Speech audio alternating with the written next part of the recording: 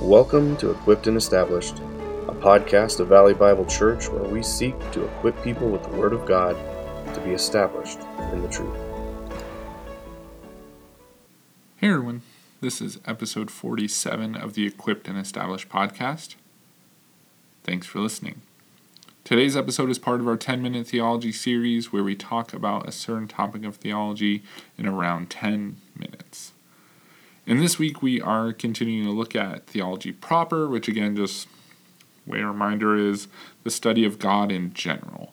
In the past many weeks, we've just been walking through the attributes of God, and we're getting kind of near the end here. We might have just one more episode or so of these attributes.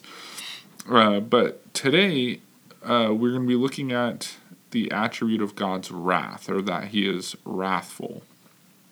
And just like our previous attribute that we talked about last time of just the jealousy of God, this attribute is maybe one that we would not expect, or even when we hear, we might at first glance seem almost negative. But my hope is that as we examine this attribute, we can see that even a consideration of God's wrath should bring us to praise and worship our God. Okay? So now, like as I mentioned, this attribute may not be viewed very highly. If I can talk here for a moment, it may not be viewed very highly by many people, and this is even to the point that some people just kind of reject it and just say that God isn't wrathful at all. He's just a God of love and all that. But let's go to the Bible. Let's see if this is in fact something we see in Scripture. Okay, that's what we should always do, is go to the Word to be our determining factor, okay, if this is true or not. And you can look throughout Scripture, Old and New Testament, all that, and you can see many examples of God's wrath being poured out and all that. But one clear passage here that we see this mentioning of this attribute is in Nahum chapter 1, verse 2. Okay, Nahum chapter 1, verse 2. It says, "The Lord is a jealous and avenging God. The Lord is avenging and wrathful. The Lord takes vengeance on his adversaries and keeps wrath for his enemies." So we say, actually, both attributes, like we saw the jealousy of God last time, we see that here as well. But then notice the clear statement that the Lord is wrathful. It says the Lord is avenging and wrathful. So right away, like, Scripture is clear on this, okay? This is something we can't just, like, paint over and, like, oh, that doesn't exist or whatever, right? Like, no, this is something that is true. It's there. And another misconception I think people have is they view the wrath of God as something primarily for, like, the Old Testament, as if, like, in the Old Testament, God's, like, cranky and just kind of this bad-tempered God, right, kind of a thing. But then you have the New Testament where Jesus came and essentially he kind of makes God nice or something, right? Like, that's almost kind of this view that's like Old Testament was wrath, New Testament grace. But this is not consistent with Scripture, okay? Like, on many reasons, okay? But primarily, like, we see even in the New Testament, there are references to the wrath of God, okay? The Scripture's not shy on that. And so you have Paul address the wrath of God a couple times, right? For example, Romans 1:18, it says, "For the wrath of God is revealed from heaven against all ungodliness and unrighteousness of men, who by their unrighteousness suppress the truth." Notice that. Wrath of God is revealed from heaven against all ungodliness and unrighteousness. And then even in Colossians 3:6, "On account of these things, the wrath of God is coming." So after talking about some sinful behaviors in Colossians 3, he says, "On account of these, the wrath of God is coming." So the wrath of God is clear throughout the Old and New Testament. Okay, and so again, that's something we should just shy away from, all that. But once again, we need to take a step back here and actually consider, what do we mean when we refer to God being wrathful? And what we mean by that is when we say that God is wrathful, we mean that he hates all sin. That's what we're referring to here, okay? When we talk about God's wrath, and him being wrathful, it means that he hates all sin. He hates all evil. And so don't confuse this wrath of God with what we often picture wrath as and what we experience in our own lives. Like, we only see a sinful version of wrath in the world around us, and even in our own lives, right? We might show wrath towards people or all that, but that's sinful, right?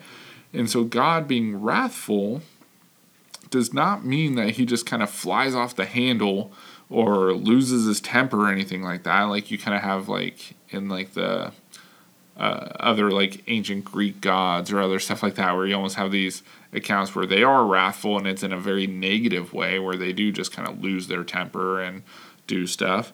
But that's not this picture of God. Okay, that is not what we're talking about here with God. And you have to remember all the other attributes we have looked at so far, and we have to realize that God's wrath will not contradict any of those other attributes, which is part of the reason I wanted to do this attribute towards the end of our attributes, okay? So even though he is wrathful, he is still also patient. He is gracious. He is merciful, loving, just, and righteous. Okay? So when God's wrath is poured all that, like it is perfectly holy, just, and righteous hatred of sin. Okay? That's what it is. It is not God losing his temper. It is not God flying off the handle. It is God's perfectly holy, just, and righteous hatred of sin. And when you stop and think about this, this is a good thing and really makes sense.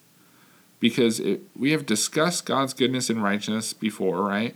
And how all that he does is good and right, and he is the center of all those things, and he delights in those things. And so then it makes sense that the kind of flip side of that would also be true, that he also hates evil. Okay, could you imagine if God didn't really hate sin? Or was even just like apathetic to it? And like, it's not a big deal. That'd be terrible.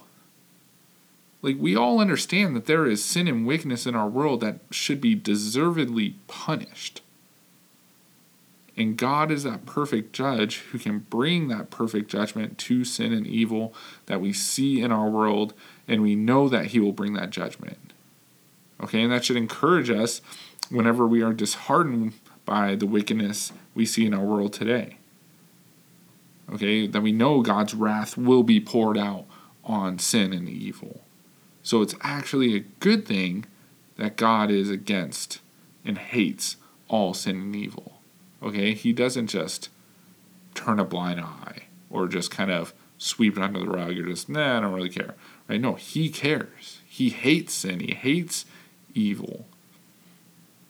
And that's a good thing, right? Hopefully you see that. Hopefully you see the goodness of that. Okay? Okay, and so, again, hopefully you can start to see that should give us some ways that we should worship and praise him, okay? And so kind of as we transition into this application, that first one is kind of building what I just mentioned, right? As I just mentioned, that should encourage us. So when we see evil in our world, we can take comfort knowing God will bring judgment on it, whether that's in this life or the life to come. Okay, he will not let the guilty go unpunished, like we saw before with his justice, right? Like his wrath will be poured out on it. And that's a good thing. That's an encouragement. A second application, it should make us thankful for the work of Christ. Because guess what? Before the work of Christ in our life, Ephesians talks about what were we? We were children of wrath, right? Like we were objects of God's wrath. Because of what? Our sin. Our sin deserved God's wrath, and yet Christ bore that wrath for us. He bore it on the cross. He took it all on himself, right? That's amazing, right? That's amazing, and we should never lose sight of that. We should give the thanks and praise to Christ for his work on our behalf, okay? And then the last application, the third application I could think of here, was we should also hate sin and evil just like God does. And again, don't mishear what I'm saying, right? Like, we don't hate people or show that, but we hate sin, right? You've heard that expression, like, hate the sin, love the sinner, right? Kind of a thing. That's the idea, right? We still love people. We show grace towards all that, but we don't like sin, okay? And more specifically, I'm thinking like in our own personal life, right? Like, we should hate our sin in our lives, okay? Like, I don't think we should be as concerned. Like, I'm not talking here pointing out other people's sin, all that. Yeah, we should be dismayed and sorrowful over wickedness and sin and evil that we see in our world, right? But also, we should be looking internally to ourselves of, we should not be apathetic to our own sin, okay?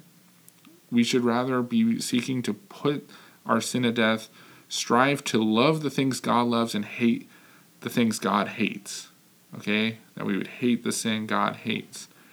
And so we as believers should have that hatred of sin, okay? Again, yeah, that could be in the evil we see in the world and all that. We should hate that and not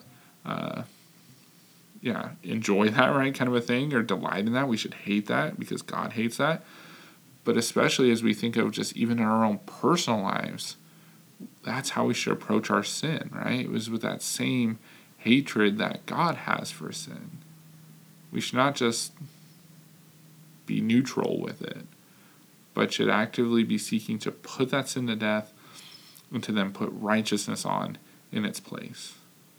Okay? Hopefully that makes sense. Hopefully this is encouraging. We're a little over our 10 minutes here, but hopefully that makes sense of, you can understand like the reality of God's wrath as well as the goodness of it, and also some of those practical kind of implications of how then that should impact our lives as well. Okay? So hopefully that's encouragement to you. And so that's going to do it for today's episode. So we'll catch you all next time.